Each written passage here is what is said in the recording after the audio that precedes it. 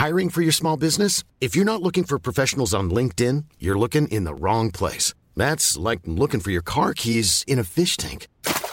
LinkedIn helps you hire professionals you can't find anywhere else, even those who aren't actively searching for a new job but might be open to the perfect role. In a given month, over 70% of LinkedIn users don't even visit other leading job sites. So start looking in the right place. With LinkedIn, you can hire professionals like a professional. Post your free job on linkedin.com/people today.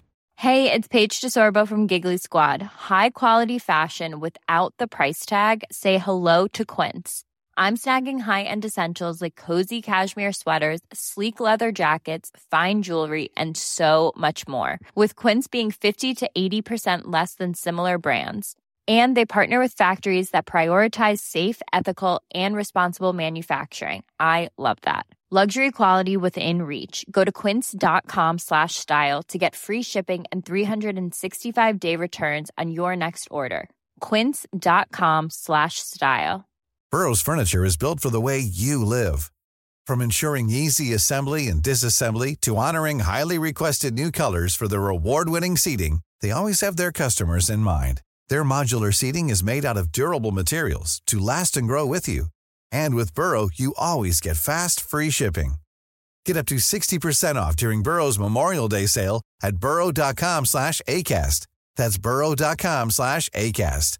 burrow.com/ACAST.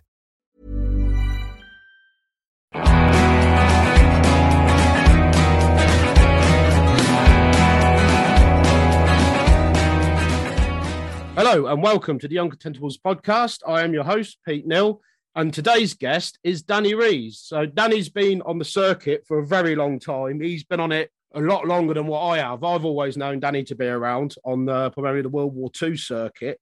So Danny, how are you, mate? Oh, I'm good, thanks. I hope you've been keeping well. Oh, I'm all right. It's all the others, isn't it? You keep bashing on, that's the main thing. Exactly. So, Danny, where did it all start for you on the living history circuit? It's going back in the mists of time here now. Days before the Facebook and all that malarkey, where we had to deal with newsletters and all sorts. But no, for me, it started in secondary school in about 2000, 2001. I was coerced by another old hand of the reenacting world, Mr. Richard Carson, who doubtfully many people have heard of. Oh, not Carson. Yes. Bring up the Carson.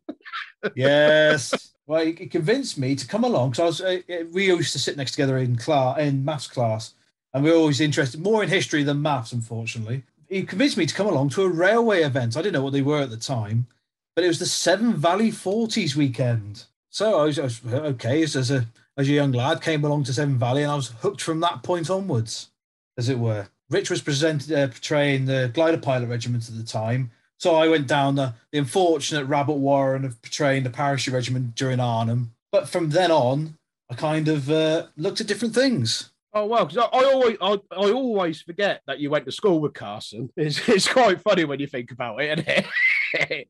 Well, yeah. Yes. Oh, we were in Mrs. Lee's maths class, and we were reading the Illustrated History of World War II. Wasn't going down too well. Oh, damn. Yeah. Oh, yeah. We'd always used to go do our maths, try and get our maths done as quickly as possible so we could actually just sit and read history books in the classroom. That's better than adding, I suppose, isn't it? Oh, you don't need maths nowadays. You've got a calculator. Oh, that's it, isn't it? So you went to your first event. So what was your first impressions then? Obviously, you came into it on the invite of Mr. Carson himself. So what was your actual first impression? Actually having a look, like when you stood there going, like, oh, I reckon I could get into this, or was it like, what is going on here? I think it's just at the time, it wasn't very much, we didn't have all the social media that we got nowadays, and it was a totally different world to get into, and especially with the steam railways, you'd get there and it'd just be a full on everything you'd seen. At that time, I'd only just started collecting, and I was seeing things I'd seen in books, and I was like, wow, it's one of those, it's one of them, and it was just total full immersion, and it was just like, at that moment, it was a life sentence, so to speak. Oh, absolutely. And that was the same for myself. Exact same situation where there was no social media at the time. I think it was Gunmark magazine. I think it was Yes, I saw Gunmark. the advert for Military Odyssey, or it might have been like classic military vehicles or something like that. Oh, CMV, yeah. Yeah. But I think most of the old hands will know the old Posse forum, and that was the go-to place. The Posse World War II forum. Yeah, I remember. Is that still going? I think it's gone into archive mode or something. Again, it used to be, but then it was people hid behind usernames. You didn't know who people were, and you used to join groups. I joined a couple of groups at bars back in the day. But I never got to the events, unfortunately. But I used to get a newsletter every few months. A written newsletter printed out and sent to you. Yeah, it was the same as membership as well. It was like all your membership forms would be mailed out to you, and like the yearly plan was mailed out to you, and that. You really got a good hope for events then, really, because you really look forward to events, especially like things like Seven Valley. It was over 2 weekends, and yeah, that was convinced end of June, beginning of July, and that was it, and some of the old hands who are still kicking around, people like Craig Leonard, one of the dealers, he's still in the scene. People I met there, met lifelong friends, Yeah. But then for myself, I kind of I drifted away from the railway events and got into some of the larger events when we had the early Spetchleys and stuff like that doing World War II. But in a way, like you said, I got really interested in doing very specific things and not the norm. One of my earliest impressions I did was the RAF units that landed by glider at Arnhem. So that really, really confused people because I'd turn up to British Airborne events wearing Army BD and RAF insignia, and they're like, no, that's wrong. You can't wear that at Arnhem. Well, actually, I've actually done my research, and there's these things called the light warning units, and they did exist. So I think at those times, people were very stuck to their impressions. It was, I'm doing the parachute regiment at Arnhem. I am doing this. And myself and Rich, Rich was mainly doing glider pilot at the time. And it was like what are you doing that for? It's not mainstream. It's not a soldier in fortune impression in a bag type thing. It's not, it's required a lot more research to do. Yeah, that's something that people always sort of do fall in that trap of, because when I started doing airborne, it was pretty much either doing para or recce, I think it was. Yeah. So I did airborne reconnaissance with just ordinary men, because that's where I first met you. When I was with Joe, because I think you was with Field Ambulance, or you was doing some bits with Field Ambulance. Yes, yeah. Weren't you? That was with Kenny Morland, another old hand of the reenacting circuit who was actually regular parachute Field Ambulance. But we did the medical units at Arnhem. And it was an unknown display, but it came across really well and was taken by everyone who saw it. But that's probably when I first met you, when we were doing the large combined events at Combe, etc. Yes, it would have been. Yeah. It would have been. Yeah, because we also had Odyssey as well. But I don't think I saw your Odyssey that often, though. No, at the time I don't think I had a car, so I was very much on Tranks's pony. So I was hooting around for lifts normally. Oh, we were in that space at one point or another, weren't we?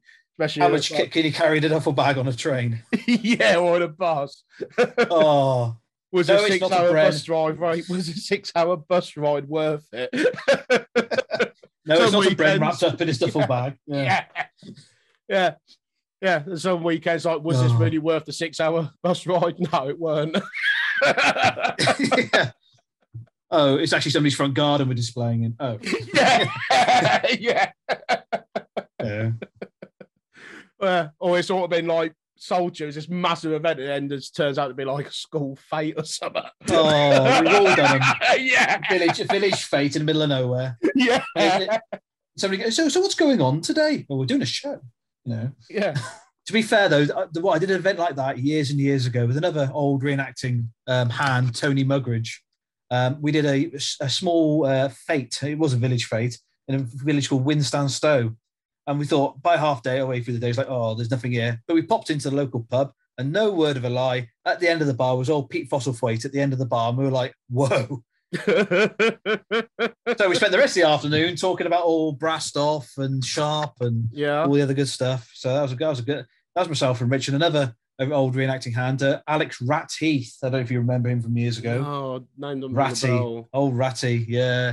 He had a little Daihatsu van, and he had always kit for many impressions in one little Daihatsu van, like Mr. Ben's wardrobe in a miniature van.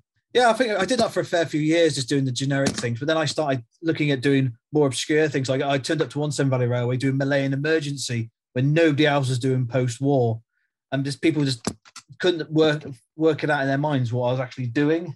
Mm-hmm. But then, see, for myself, then because obviously work got in the way of fun, as it always does. I kind of stopped doing a lot of the living history stuff, and I went more into restoring vehicles. So I had the facilities of a station workshop. And I had a Willys, it was a Willys Hotchkiss Jeep at the time. I restored that for over a couple of years. So my first car was a Willys Jeep. Not many people can say that, is it? No, that's always my claim to fame, I drove a Hot Willys Jeep on a provisional. Yeah, because I remember you sort of disappeared off the circuits. I remember going to like a few events like years ago. It's like, I ain't seen that Danny bloke about. he's disappeared. Again, it was like that time of like the Facebook hadn't really properly. Facebook was abound and that, but not like it is now.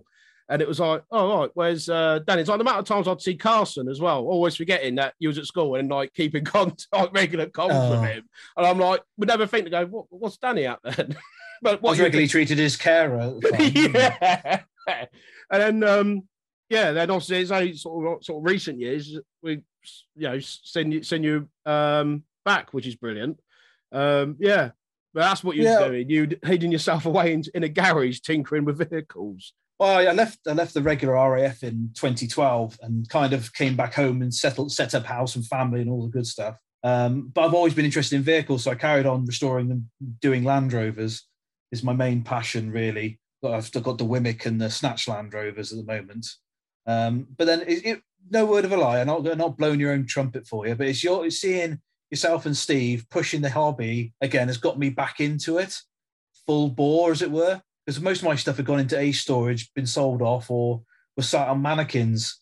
All my Great War stuff I wore for the first bit of filming. That has actually been on a mannequin for 5 years. So I had to strip a mannequin ready to go. But, well, thanks for that. That's very nice of you to say, mate. No, it's seeing that positivity around the hobby again, and I think the hobby itself had kind of tread water for a few years, and now in today's world where we've got a lot more passionate younger people wanting to push the hobby again, and also we've got the facilities for reproductions and more kit. Because I remember when we first started, a lot of the kit was original. The first reproduction Denisons were coming out and people were flabbergasted, a reproduction, all the kit was nearly original, and now it's got to be saved rather than used. And that's it, yeah, because you always forget, so where time just sort of moves on over like the decade that we've been doing it, it's like reproduction rations. It's like for years, like people go, I make a very good reproduction 24-hour ration pack. They have like a tin of tuna painted orange or something. Yeah, and stuff like a really bad label on it. Well, it's like 37 pattern webbing. When I first started the hobby, there was a local surplus to me, and you could fill a large pack for £5. And when I was 16, 17, that was amazing. Get me a bit of pocket money or me paper round money. Go up there, fill a large pack for £5. I remember when I first joined the RAF, I got my first few proper pay packets. And I went back to that surplus. I said, I've come to buy a load more webbing because I'd had an inkling it's going to get hard to get hold of. And they'd burnt it for the brass. And we're not talking like one or two little stillages. We're talking, must have been 6 or 7 ISO shipping containers out the back. Any listeners from Hereford will know Shepherd's Army Surplus. It was just one of those unbelievable places that was just rammed full of original kit. It was cheap and it was full to the brim. But unfortunately, went down as most people know with the surplus world, you get a surplus shop that sells surplus, but then they go down the hunting, shooting, fishing line and you lose all that nice ex-MOD kit and it turns into a hunting shop. But there's still little gems still floating around out there. You still find the kit when you need it. Yeah, you do. And like back in when we first started with those groups who are like at the pinnacle of their game, were like vast majority of them were wearing original kit because they were like, well, the reproduction stuff at the moment isn't very good. Wow, it was all, it was there, but not, it wasn't like it is now. I think because we got people like Steve Kiddle had sort of just started making his battle dresses. So it was when Kiddle and Dickie Knight as well. They both started doing these battle dresses. Everyone was like, oh my God, we don't have to buy original or this reproduction stuff, which is or convert 49 pattern into some yes. kind of 37/40 thing. Yeah, absolutely. So you look back now you've got people like Panther Store. You know, it's like you put a Panther Store jacket next to an original one now, and you're like, wow. Yeah, you can't tell. It's getting. No. I think the collectors in the next 20, 30 years' time are going to really have a struggle with some of the reproductions that are coming out now. They are. Well, even now, like Steve Kiddle's stuff is being some people are trying to sell it on as original. Everyone sees the Henry trade name or whatever it is, and they go, "Nope, I know that." Yeah, well, we know who made that. But then again, that could be that's a good form of flattery, I suppose. You know, someone's trying to flog your stuff off as original. Yeah, some people are buying it strangely enough, and then you can't sell original stuff.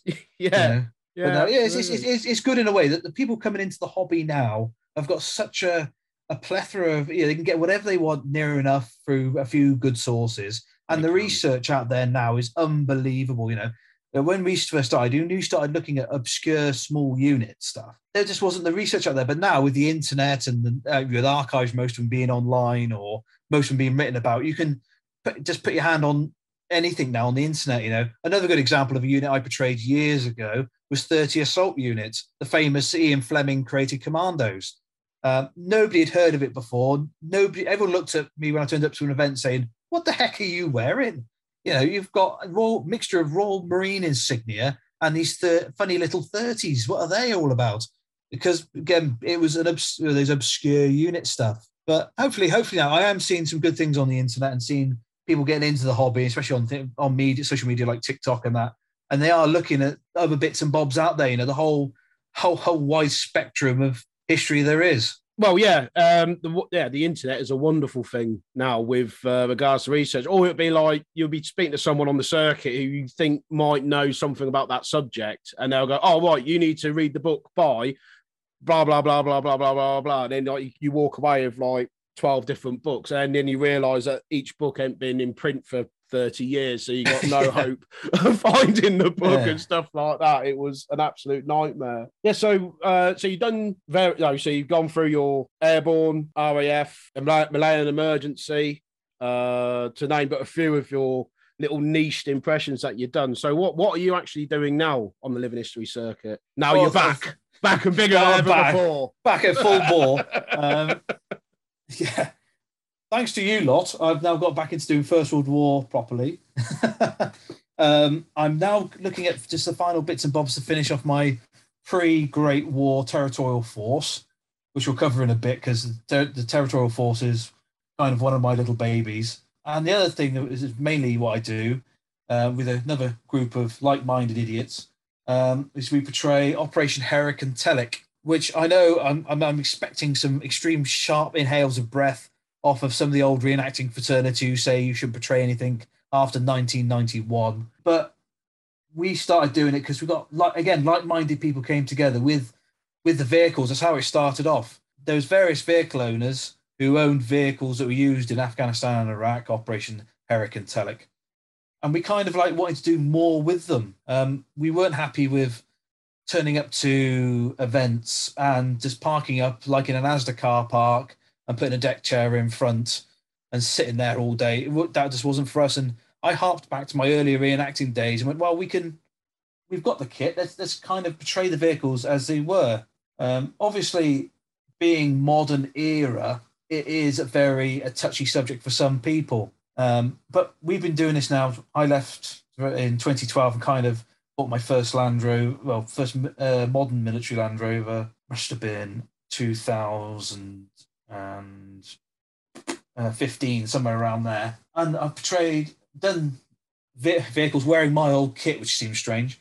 And to be fair, the only problems I've ever had at shows is from fellow reenactors. When I've spoken to fellow veterans of Afghanistan and Iraq, they can see where we're coming from. They can see that we're portraying this not for some kind of self-gratification or self-glory, or we're doing it because they feel like they're the forgotten generation. As per Korea or Malaya, the Afghanistan and Iraq veteran, even though officially we only pulled out last year of Afghan Kabul, they feel like they're a forgotten generation of veterans.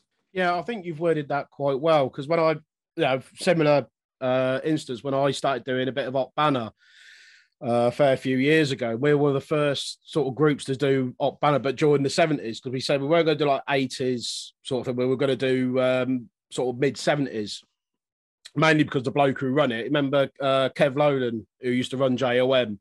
Yes, yeah. He left, sold all his stuff, and he was like, I'm going to do Op Banner because I want to tell, basically, he wanted to sort of tell his own story, really.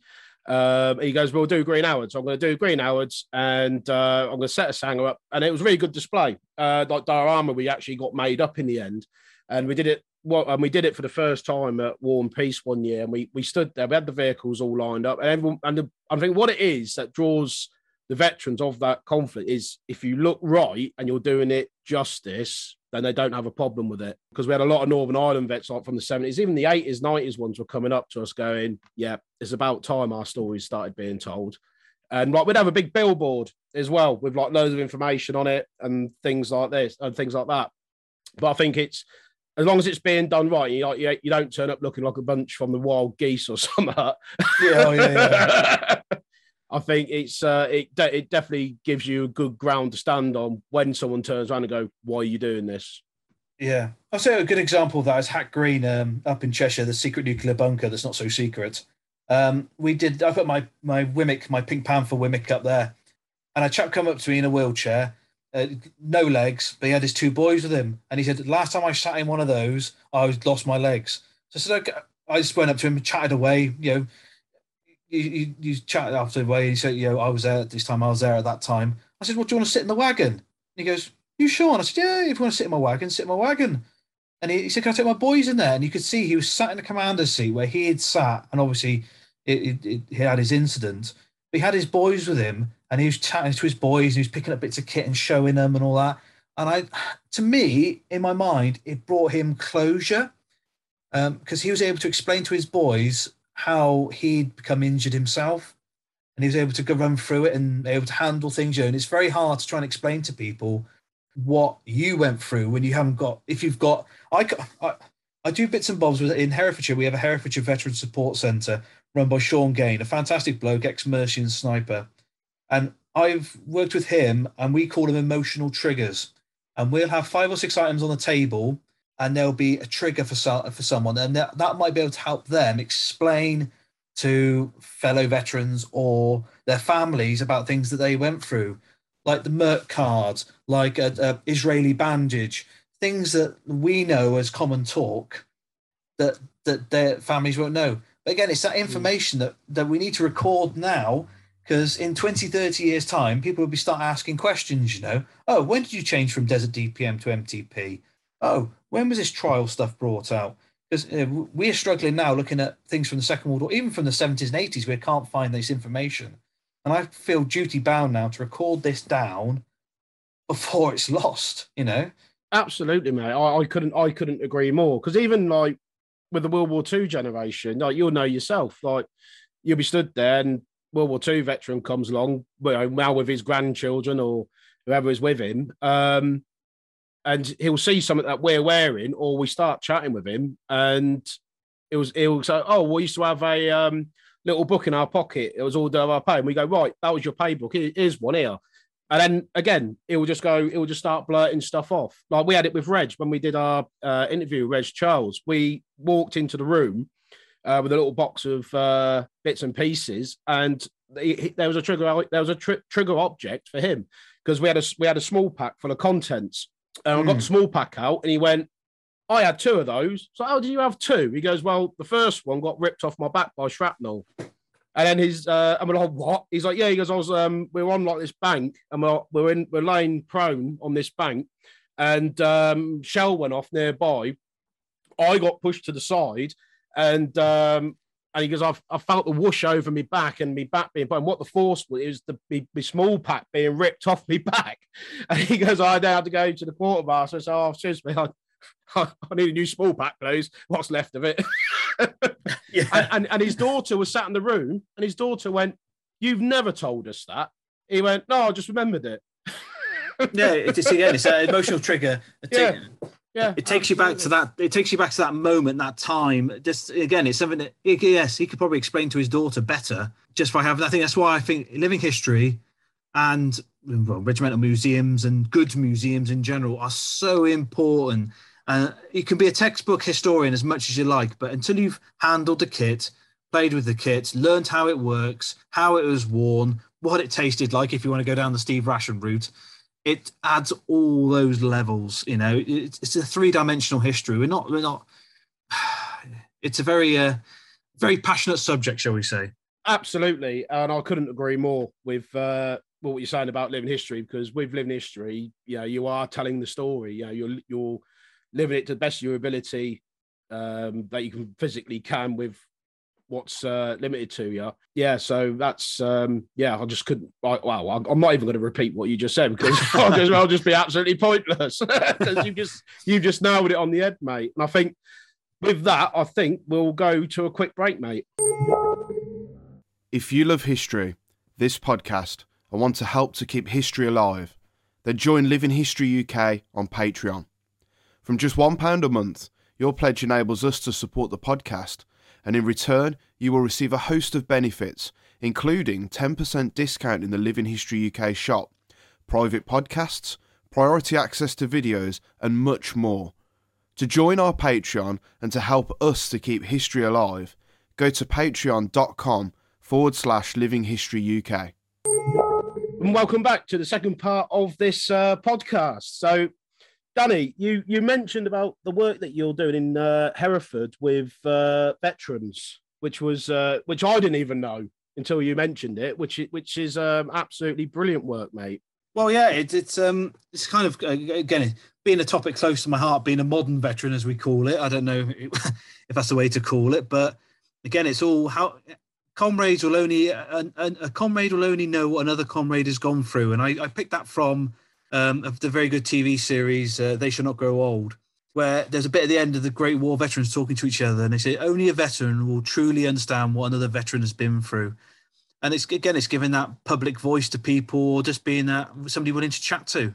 Yeah, not a truer word said, mate. I think that's absolutely commendable what you're doing for your brother veteran community. So you mentioned earlier about you finished off your territorial kit for First World War. So give us a little teaser about that then. Oh, a teaser. Everyone likes a tease. Well, my particular interest being from the county of Herefordshire is the Herefordshire Regiment. Now, the Herefordshire Regiment came into being in 1908, and it was formed from those early mixed bag units known as the Rifle Volunteers, and the Herefordshire Rifle Volunteers obviously being the predecessor unit. And the impression I'm working on is the Territorial Force, which again came into being in 1908, the Herefordshire Regiment up until the outbreak of the Great War when the terrors were called up. Again, this is one of these areas that anyone who does early Great War, pre-Great War research, it is quite hard to find. It's probably why I like it, because I like to research hard things to find out about. And it's adding all these information, what photographs we got, and mislabeled photos, and trying to work out what kit was being worn, because I've kind of worked out, looking at where the companies came from within the county, they seem to have different kitting, which is quite interesting. There's no such thing as a generic look, as it were. It seems to be like, for example, the Kington Company had entrenching tools of some kind, whereas the City Company didn't, and Ledbury had a different type of kit bag. But again, it all adds those levels into your impression. I find that's quite important when you're putting together a living history impression. You look at what each unit is doing and which cat badge is doing, what are they doing at that time, because the variations are so endless, really. But it's finding those little things that pin it down to a particular unit. Herefordshire has always been a very small area. We've never had a regular battalion here. We've always been a territorial county. Today we've got a company in Suvla Barracks of the Rifles, but even back in the great days of the big pushes of the Napoleonic era, there was still, I think the only maximum they ever had, maximum was 4 battalions, and most of those were militia. So it's quite interesting, really. It is, especially when you're saying that each company was pretty much doing their own thing with regards to kit and stuff. So that must have been an absolute administrative nightmare at a battalion level. Well, yeah, I think it's mainly down to, again, who was supporting it. The Territorial Force, as you know, was a kind of a law to itself before the Great War. But with Herefordshire being, say, one of the great landed gentries, most of the officers, for a good example of that was the Croft family. They owned Croft Castle, which is in the north of the county. Captain Sir Arthur Croft was a well-known Territorial Force officer, and so was his father, and his father before that. He was lost at Gallipoli in 1915. His body was never recovered, and that was the end of the Croft line after the death of his son. His son was actually a commando, who was killed in 1940 or 41. But yeah, it goes back, I think, again, it goes back to those early Napoleonic days where the local unit was supported by whoever was the local lord, so to speak. Yeah, absolutely. They were definitely almost a law to themselves when it come to kit issue. You're absolutely right. And I think that brings us quite nicely to one of your most recent ventures. And I think you know what question I'm going to ask next now, don't you, Danny? So the Herefordshire Regimental Museum. Oh, yes. Well, I kind of started volunteering down the museum when I first left the RAF in 2012. One of my old cadet officers was one of the assistant curators there, and I will mention him because he's a legend of a bloke, Squadron Leader John Scott. He's also got me involved with the Orders and Medals Research Society, which I could talk about in a bit because I'm trying to encourage more younger members to join the society. But the Regimental Museum was started in the 1950s when Lieutenant Colonel Tom Hill, he basically started it with a spare room in the TA centre, and he started asking people for old kit, which is probably the best way to start a museum. Fill a room with a load of old stuff. Yeah, it's a good place to start, isn't it? We've kind of, in the more recent years, taken over, updated all the display cases, because again, compared to other regimental museums, you know, like, for example, the Staffers or the Shropshires, who've had regular battalions, they seem to have a greater following and support base than, for example, us, who've only ever had a territorial battalion. Even though we've got some, you know, good examples in our regimental history of 4 generations of one family being in the regiment, it seems sadly over time, with people's modern work or whatever, that the territorial, well, the Army Reserve as it is nowadays, hasn't got such a great following compared to older days. You know, for example, my own family were territorials after they finished, with my great-great-grandfather, Thomas Rees. He started off in the Territorial Army in 1924 in the Army Service Corps bakery section attached to the Herefordshire Regiment. At the outbreak of war, he went with the Herefordshire Regiment and was later transferred to the Army Catering Corps. But at the end of the Second World War in 1945, him and my grandfather both signed up with the Territorials again, even though they had to for a couple of years because of the Reservists Act. But they carried on, and my great-grandfather finally retired from the TA in the early 1960s. At that point, he'd done over like 38 years in the TA, and he was well known, and he always refused promotion. He got to sergeant and sat there. He was quite happy. Wow, that's quite a career in the territory. So he must have had more clasps than ribbon on his long service medal then. Well, the Efficiency Medal Territorial with 2 clasps. That's all he ever got. Because he was a bit of he was regimental boxer as well at one point, so I think that got him in trouble a couple of times as well. Oh, he was a bit of a lad then. A bit of a, yes. He was cookhouse sergeant, so you always made friends with him. He was the main one if you wanted an extra slice of bread or something. But yeah, I think territorial units are very much underlooked, and it's one thing I'm trying to drive, especially with my Great War stuff and the pre-Great War stuff, is trying to remember the territorials, because it was, as much as we think of the Great War, of the great callings up of 14 and 15, and you know, and the conscript army, people seem to forget that there was a territorial force, you know, the National Reserve, as the Reserve Army, as it were, we were called up and all were part-time soldiers, and it seems to have been kind of forgotten from history, you know. Yeah, I think you're right, because it's the same with the Second War as well. I think they've also been forgotten about. Well, it's both wars really. They've been completely forgotten about, because you know, you can look at the BAF in 1940, the 4th Battalion, the Oxon Bucks, pretty much got wiped out. during the Dunkirk campaign at Cassel. They did, but no one really remembers it because everyone just remembers the second battalion because they became airborne.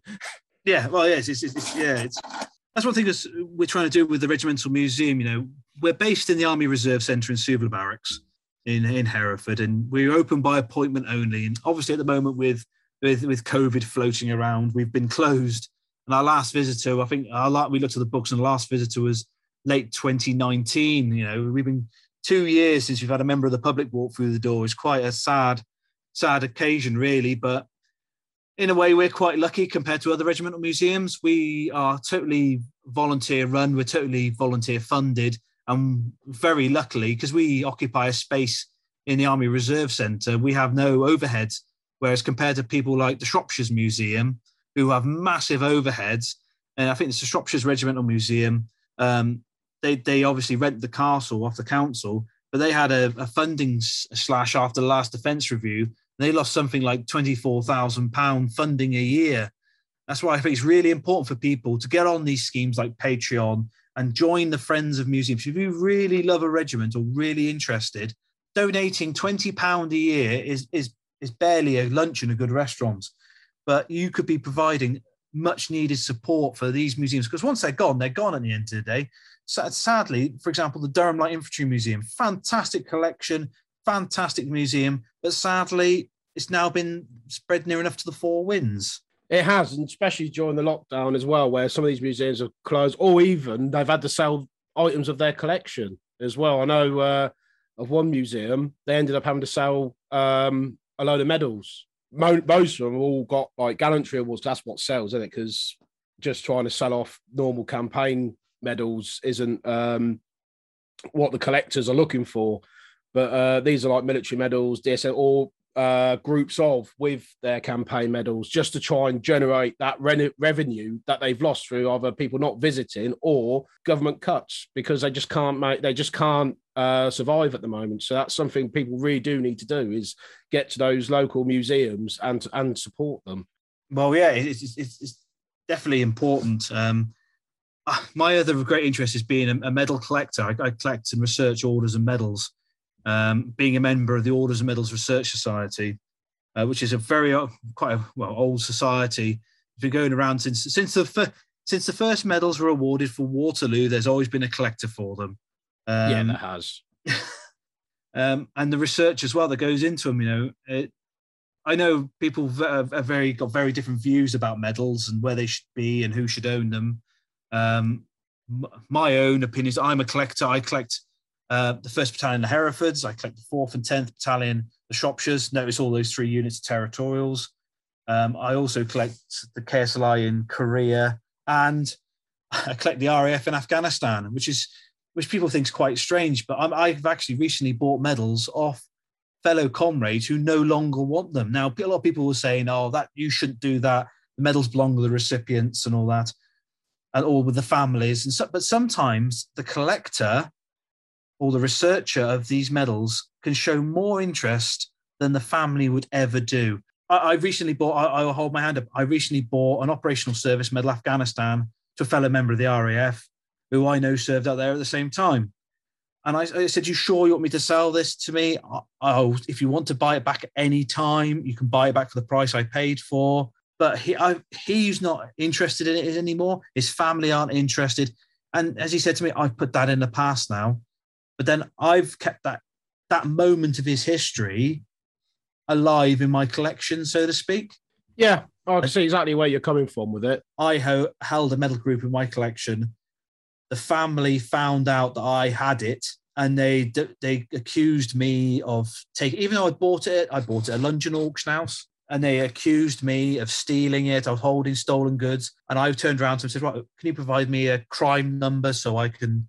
You know, obviously, I can go to the auction house and get my money back. So we're not talking about a couple of quid here. It was a couple £100. Yeah. And I said, "Have you got a crime number for it?" And they turned around and said, "No, we haven't got a crime number. Give us it back right now." And in the end, I just took it in a diffy bag and chucked it in the post because I couldn't be dealing with the emotional distress I was being put through. But, you know, I had a similar thing with my great uncle's Malaya medal.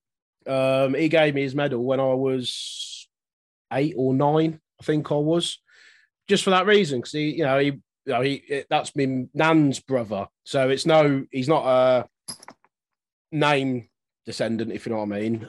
So it's because it's my nan's brother, but he gave me his Malaya medal because he knew that my two cousins weren't really that interested. So he goes, I know you're interested, and you'll look after this when I'm not here anymore. So, which I've done. So that's kept away in a box. And I remember when he died, it must be 6 years ago now. We were at the funeral down in London, and it was actually my cousin Paul was one of his lads. Actually, I can't remember if it was Paul or Alan. Actually, it was one of the two. One of my two cousins said to me, "Oh, we were going through some bits and pieces, and we were talking about his Malaya medal." And because he got a medal when he was in the army, and yes, right, he got his Malaya medal. And I was like, we can't find it anywhere because we remember this medal because we can remember seeing it as kids, but we don't know where it is. And it's like, well, it shows how much attention you've been paying, doesn't it? He gave it to me when I was 10 or 8 or whatever I was. And I went, oh, right, so you got it. I went, yeah. He gave it to me. But he says, if you want it back, you can have it. No, because he's your dad at the end of the day. So if you want it, no. If he's giving it to you, there's a reason why he's giving it to you. So, but like that, we're just glad that we know where it is now, because we just thought it might have just got thrown out by accident or something. Good example I'd like to raise anyway to people, especially about medals, is recently, when we could open to the public, the Herefordshire Regimental Museum, we held a special event for the 100th anniversary of the battalion landing at Suvla Bay. Now, Suvla Bay was part of that, the damned Dardanelles, as everyone knows it as, the fated landings at Gallipoli. But it's not all an Australian affair. There were Brits there as well. And the Herefords, it was their first blooding of the regiment, so to speak. We got some fantastic letters. We got, for example, one letter that was written on the ship over, and it was basically the last time the regiment had been overseas. Well, the regiment had never been overseas; it was territorial force, but they'd been on annual camp to the Isle of Wight in about 1910, 1911, and people said, "Oh, it's just like going to the Isle of Wight, but an awful lot longer on the boat." But that's the last time they'd been overseas. But we did a special thing in 2015 where we tried to get as many members of the regiment's medals back together. And to take into consideration, 1,200 men of the battalion landed in the August of 1915. By the time they evacuated the battalion in the December, there was only about 70 men left standing who were fit for roll call out of 1,200. That's a staggering amount, isn't it? And that's just not just through hostile action. That's through malaria, dysentery. 2 men. There's a rumor that 2 men were lost due to them drinking SRD rum during the middle of the day, but we'll see about that. I don't know if that's a rumor story, as it were. But shows the desperation of the peninsula. But no, to go back to the medals, we actually got hold of all the museum's collections, our own personal collections, and medals still held by the family. And we put on display, it was in the end, we wanted to get 100 groups together. In the end, we had something like 130 groups together of men of the 1st Battalion in the Herefordshire Regiment who landed in Gallipoli. And all these men, or near enough all of them, were pre-war territorial force. They would have all known each other. A good example is the Gag family. It's 2 families, really. The Gags, it was him and his sons. The Faulkner family, I have his medals from the museum currently for mounting at home. The Faulkner family was the father and 3 sons. The father was the company sergeant major. His sons were the 3 sergeants. Company Sergeant Major Faulkner was one of the old men of the regiment. He'd been awarded his Territorial Force Long Service Medal. So he'd already done 20 years before the formation of the Territorial Force in 1908. Oh, wow. Yeah, he was one of the old hands of the regiment. But he was lost at Gallipoli. His sons saw him go down. The oldest son went to try and find him, couldn't find the body. And we have in the museum collection, not just the father's medals. We have the letter written by the son to his mother saying that they couldn't find his dad's body. He's been out hunting for him. I can't find dad. I can't find dad's body. Yeah, how could a son write that to his own mother, saying I can't find dad? that would have been the hardest letter he's ever had to write in his life, I think. Yeah, and now people think of it as just a telegram through the front door, but these was real people, especially when the oldest son there would have been, well, they were all sergeants in different companies, so they'd have had their own duties, and also they were worried about the father as well. But then there's a knock-on effect. We've all seen All the King's Men, the famous David Jason film, starring the famous Taff Gillingham. Yeah. The loss of the Sandigan Company and the Herefords are quite similar. For example, we lost one of our main men, Captain Sir Arthur Croft. When he died, that was most of the estate gone. And people think of obviously the great actions of 14 in France. The great families and great estates going down, but also men in the ranks, like the Faulkner family, father and 3 sons who were senior NCOs in the regiment. Yeah, and that's one of the things people forget about the First World War is they think, it's the PALS battalions. They're the ones that, a whole factory floor got wiped out because this whole PALS battalion were in these blokes from this factory all were in the same company, and the whole company got wiped. Well, this was already happening back in 14 and 15 with the territorials. Where do you think these territorial soldiers came from? They didn't come from the Letts and Bretts of the county. They came from, their company was in the town that they came from. So if that company got wiped out, that's all the men from that town gone. That's something a lot of people do forget. I think it was all about the PALS battalions when these disasters happened. But like I said, it was already happening. It was happening with the territorials. I think the first territorials on the Western Front was it late 14, October, November 14? Yes, it was about October time they started coming over.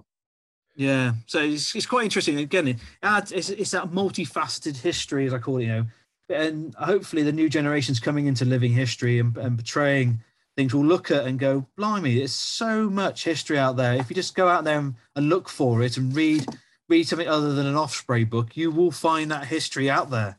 Oh, you definitely will. And once you start talking to the right people as well, when you start looking into these things, this person might know, there's, especially in our community, there is a plethora of people willing to help you. All you got to do is ask them, because there's a lot of people that will point you in the right direction. Well, exactly, yeah. I'm quite happy to bore anyone to death about orders and medals and the correct ribbons you should be wearing for an impression that you're portraying, Please do not wear World War II campaign stars during the middle of World War II. It didn't happen. As much as you want to bulk out what's on your chest, sometimes less is more. Yeah. Absolutely. I think that's all we got time for this podcast, unfortunately, because I could sit here and talk to you all day, Danny, to be quite honest with you. normally over something that's tall and cold as well. Yeah, usually, yeah. But thanks for taking the time out your day, mate, and coming to join us on the podcast and chat to a little bit about your living history career and your current projects that you're involved in. And with the veterans work that you're doing and the museum work, keep it up, mate, because it's it's a worthy cause, really is. Well, thank you for having me, and I'm just so chuffed that this is the Living History UK project is getting such wind underneath it, and it's getting to such great heights now. And I do really feel if people are listening and joining in with the social media side of things and listening to the podcasts, this project is going to have such great legs to it. But please do get out there, support not just Living History UK, but support your local regimental museums, support societies like the Orders and Medals Research Society, the OMRS, because the information is out there and the people are willing to share it. So well, thank you again for inviting me along. I'm still very humbled you've asked to do an interview. It's been an absolute pleasure, mate. Absolute pleasure. If you've liked what you've heard on this podcast, there is links below connected to all the subjects that we've spoken about. And so until next time, stay safe and see you soon. Bye-bye.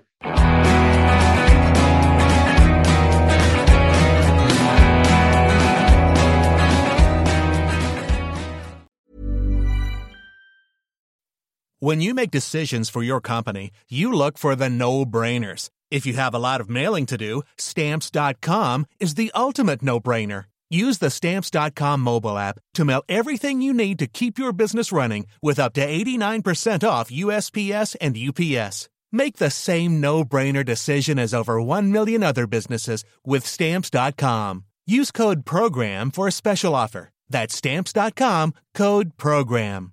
Summer's just around the corner, so give your body the care it deserves with Osea's best-selling Undaria Algae Body Oil.